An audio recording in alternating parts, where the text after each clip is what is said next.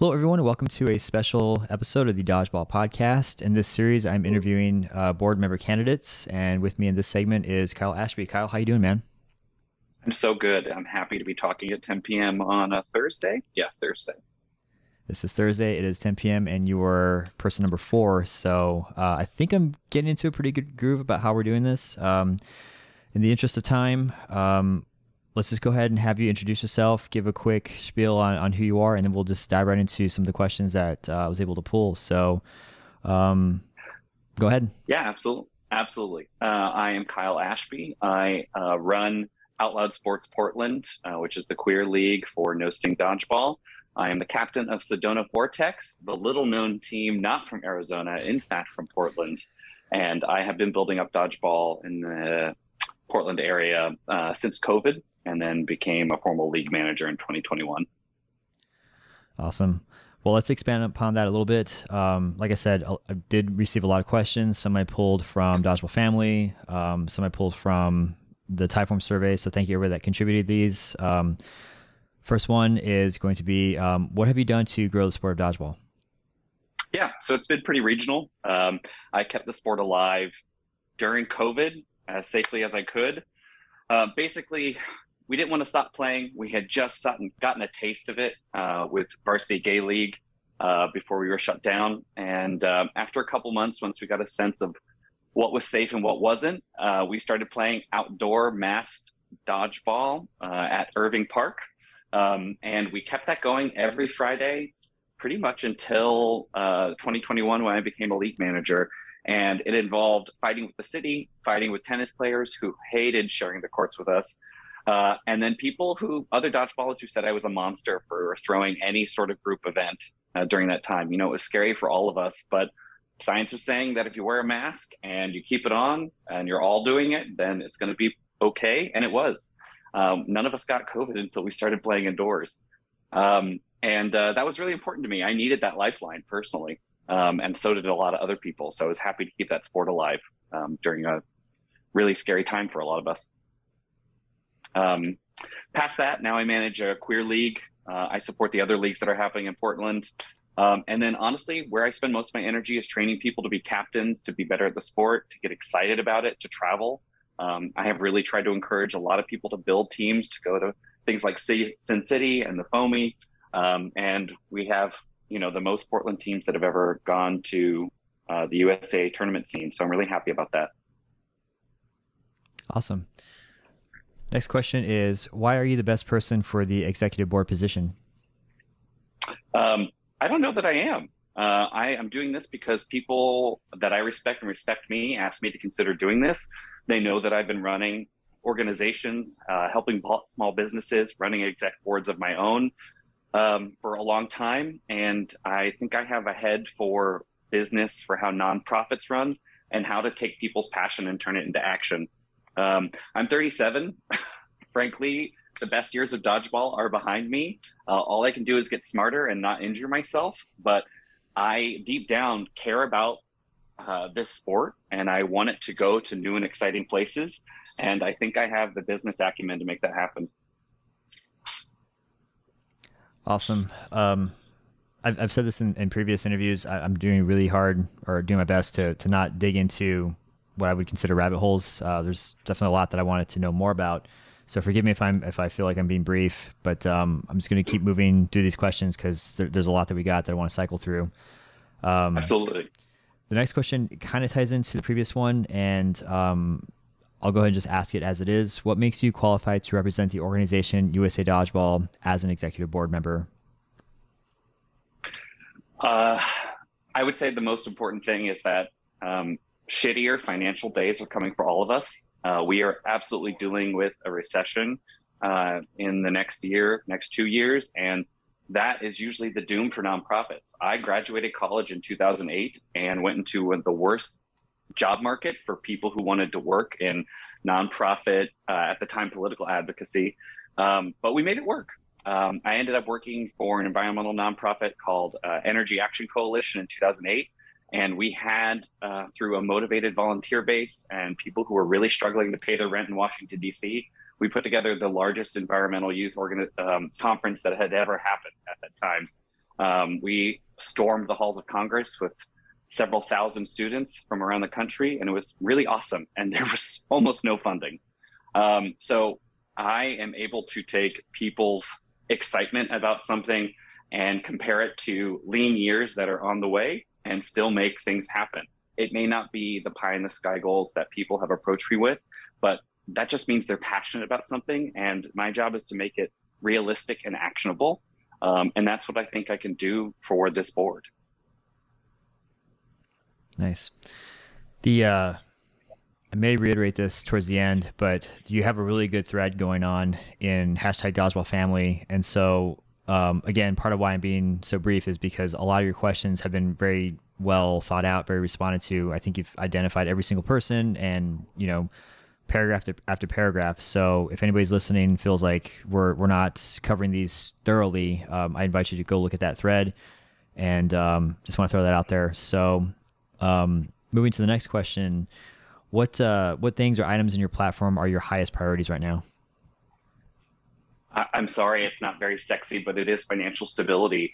The fact that this org survived COVID is a testament to the board members that run it currently, but it's also a testament to the player base and people like you who kept a podcast going during COVID.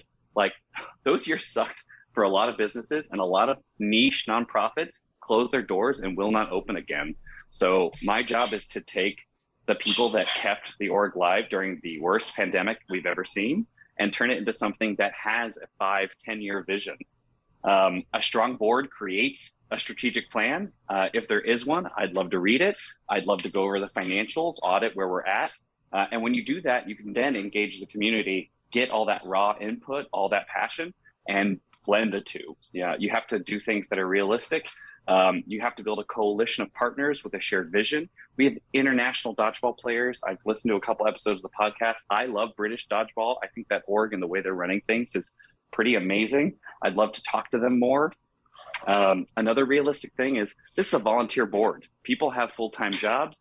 If we have millionaire board member candidates, you should absolutely get at least one of them, because we need people who can invest a lot of time in this organization. So a long-term goal, depending on where our financials at, are getting paid staff who can dedicate 40 or more hours a week to make this happen. I want to go back to one of the points you made, and thank you, by the way. For those of you listening, you were gracious enough to have some bullet points that I could read off of, so I can kind of jump around real quick if I wanted to pick in on something. But you said you think in years and decades, not tournament seasons. So something about your last answer kind of reminded me of that. Can we jump back to that and what you mean by that real quick? Yeah, I think people want to win, right? Like, that's why we're playing the sport. We want to have the best team possible. We want to beat our opponents, and we want to take home that trophy. I want to do that too. I want to do it in the best tournament scene possible, and I don't think we're there yet. And the way we get there is having a way forward for as many players as possible and to build the player base. A lot of the people I've talked to over the last couple days since I sort of put my name forward have been playing dodgeball a long time, and they won't be playing dodgeball forever. And I want them to have fucking fantastic years. And I also want new people who haven't been exposed to the sport to get excited about where it's going. So I really need to approach being a board member, if elected, with what are we doing over the next 5 years to grow us domestically, to grow us regionally, because we have to keep things regional to keep things strong. If we don't have a strong South, we don't have a strong East, we don't have a strong West, or Southwest, like, we will not be able to build a national coalition of players that care about where the sport is going, domestically and internationally. And so I want to think about what it's going to take to get us on TV consistently in 5 years. That is the sort of landscape I want to operate in, not how is the tournament going to be next season, which I also care about, but that's not all a board member should be caring about. Gotcha.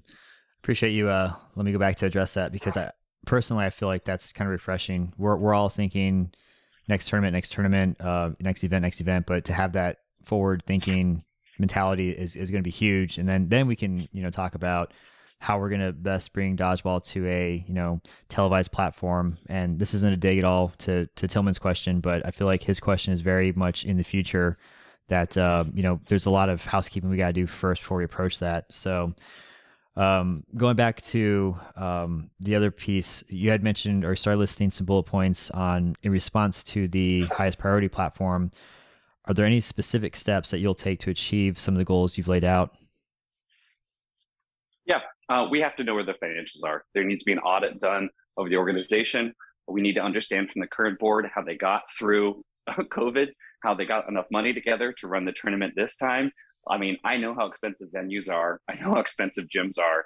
Like, it must have been an undertaking, and I need to understand that to plan for next year because everything is going up. Hotels, any travel costs, venues, gyms, like I said, all those things are going to go up. And so I need to know that we can plan 2-3 years out with contracts where we're not going to be disregarded for an organization that has more money than us because we're in a growing phase.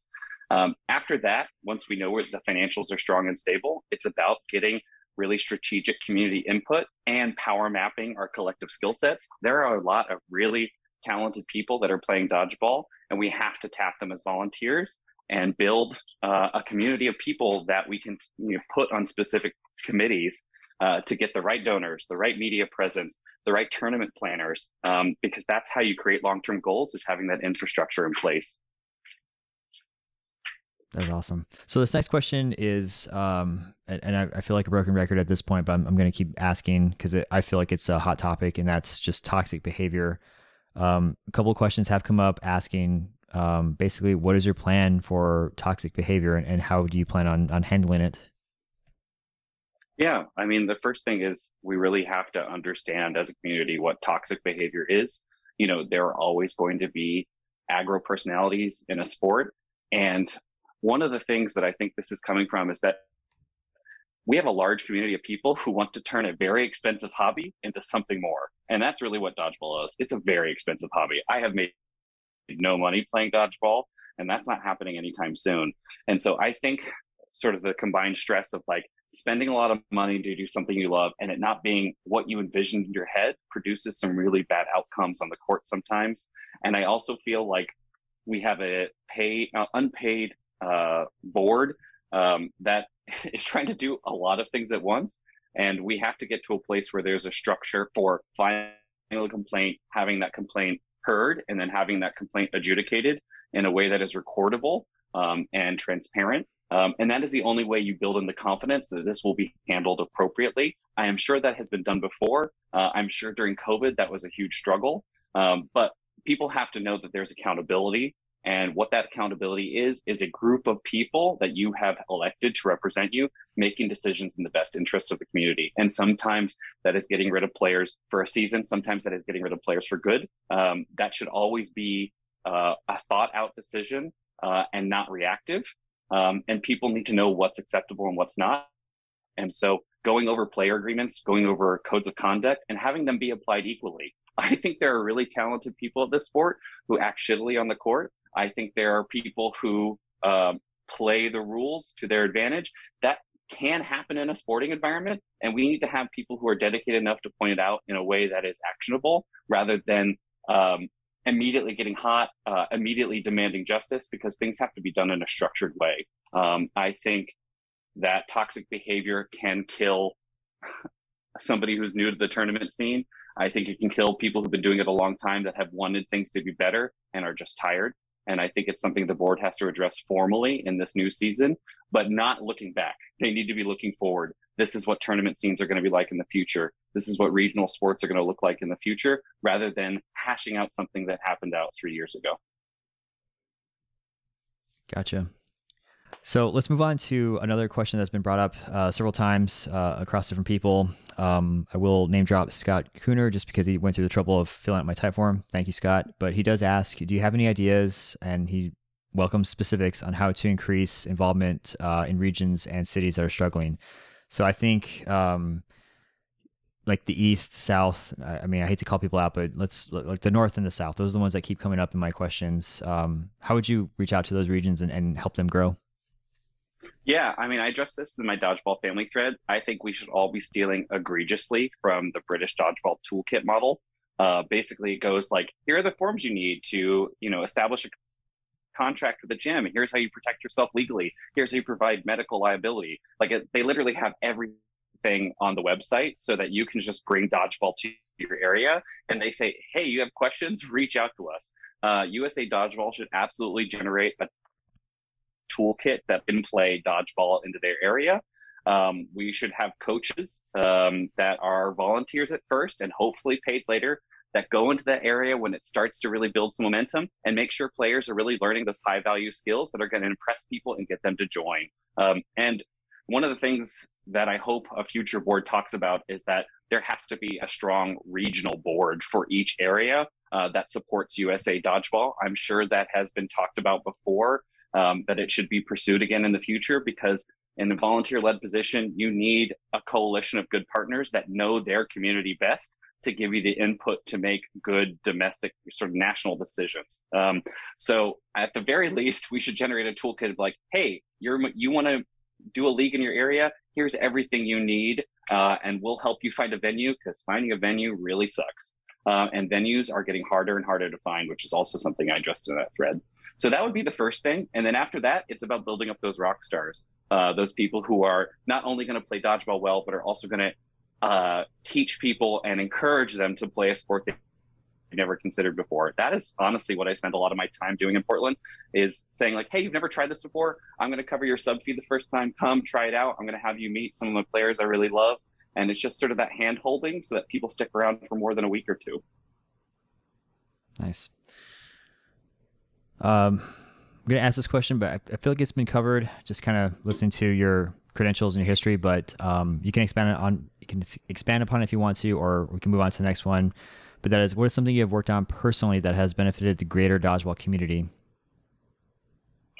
I brought new teams to the tournament scene. When I joined the Portland community, every time there was a tournament, I would be the last to know, and I was the one keeping dodgeball alive during COVID. And that was because people didn't respect me as a player and they didn't know me well enough. So I had to build those relationships. I could have taken it personally and been like, you don't know what you're missing, but like, it's a sport. People want to play with the good players, and I was getting better. I'm still sort of a middle of the road player, but I'm smart on the court and I know how to build relationships to get a good team. Sedona really surprised people. And that's because I chose people I knew would work well together. And this is our first time ever playing in a tournament scene. The biggest thing I've done is sort of open the tournament scene to other players in the Pacific Northwest and said like, hey, you're just getting started at dodgeball.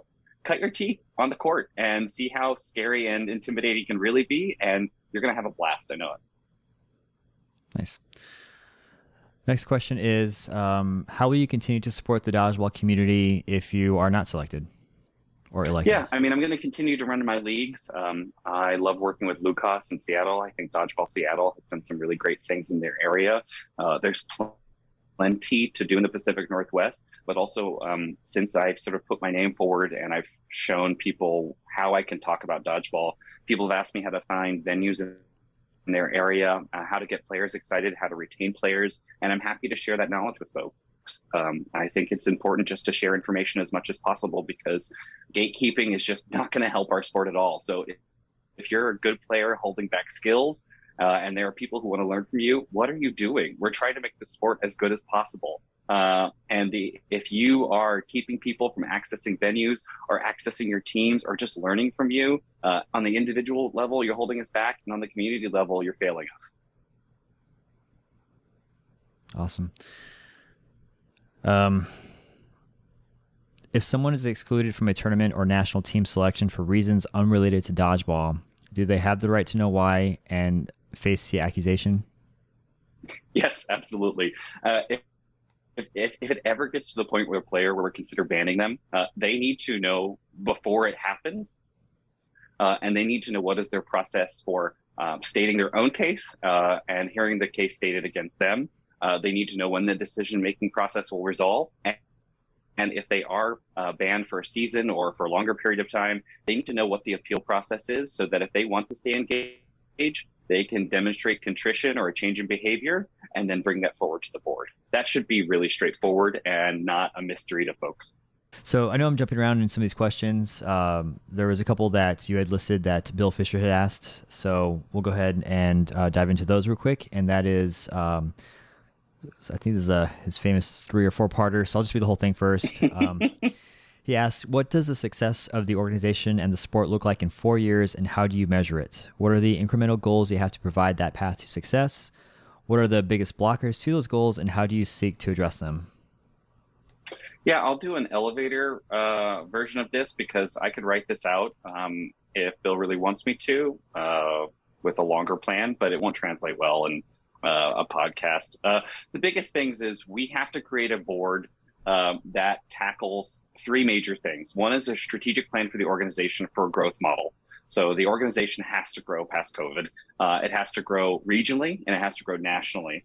Past that, you also need board members that are committed to the financial stability of the org. We have to pursue strategic financial partnerships, whether it's through venues, through airlines, through major sports companies. We have to get on the radar of sports companies because we are a growing community that will spend money on equipment and clothing that is built for us and our needs. And that is something the board should be thinking about in the next 4 years. Additionally, we have to create a regional system where there are people running their communities in a way that is in line with USA Dodgeball and what we want, which is to build the professional level of the sport and to build the player base.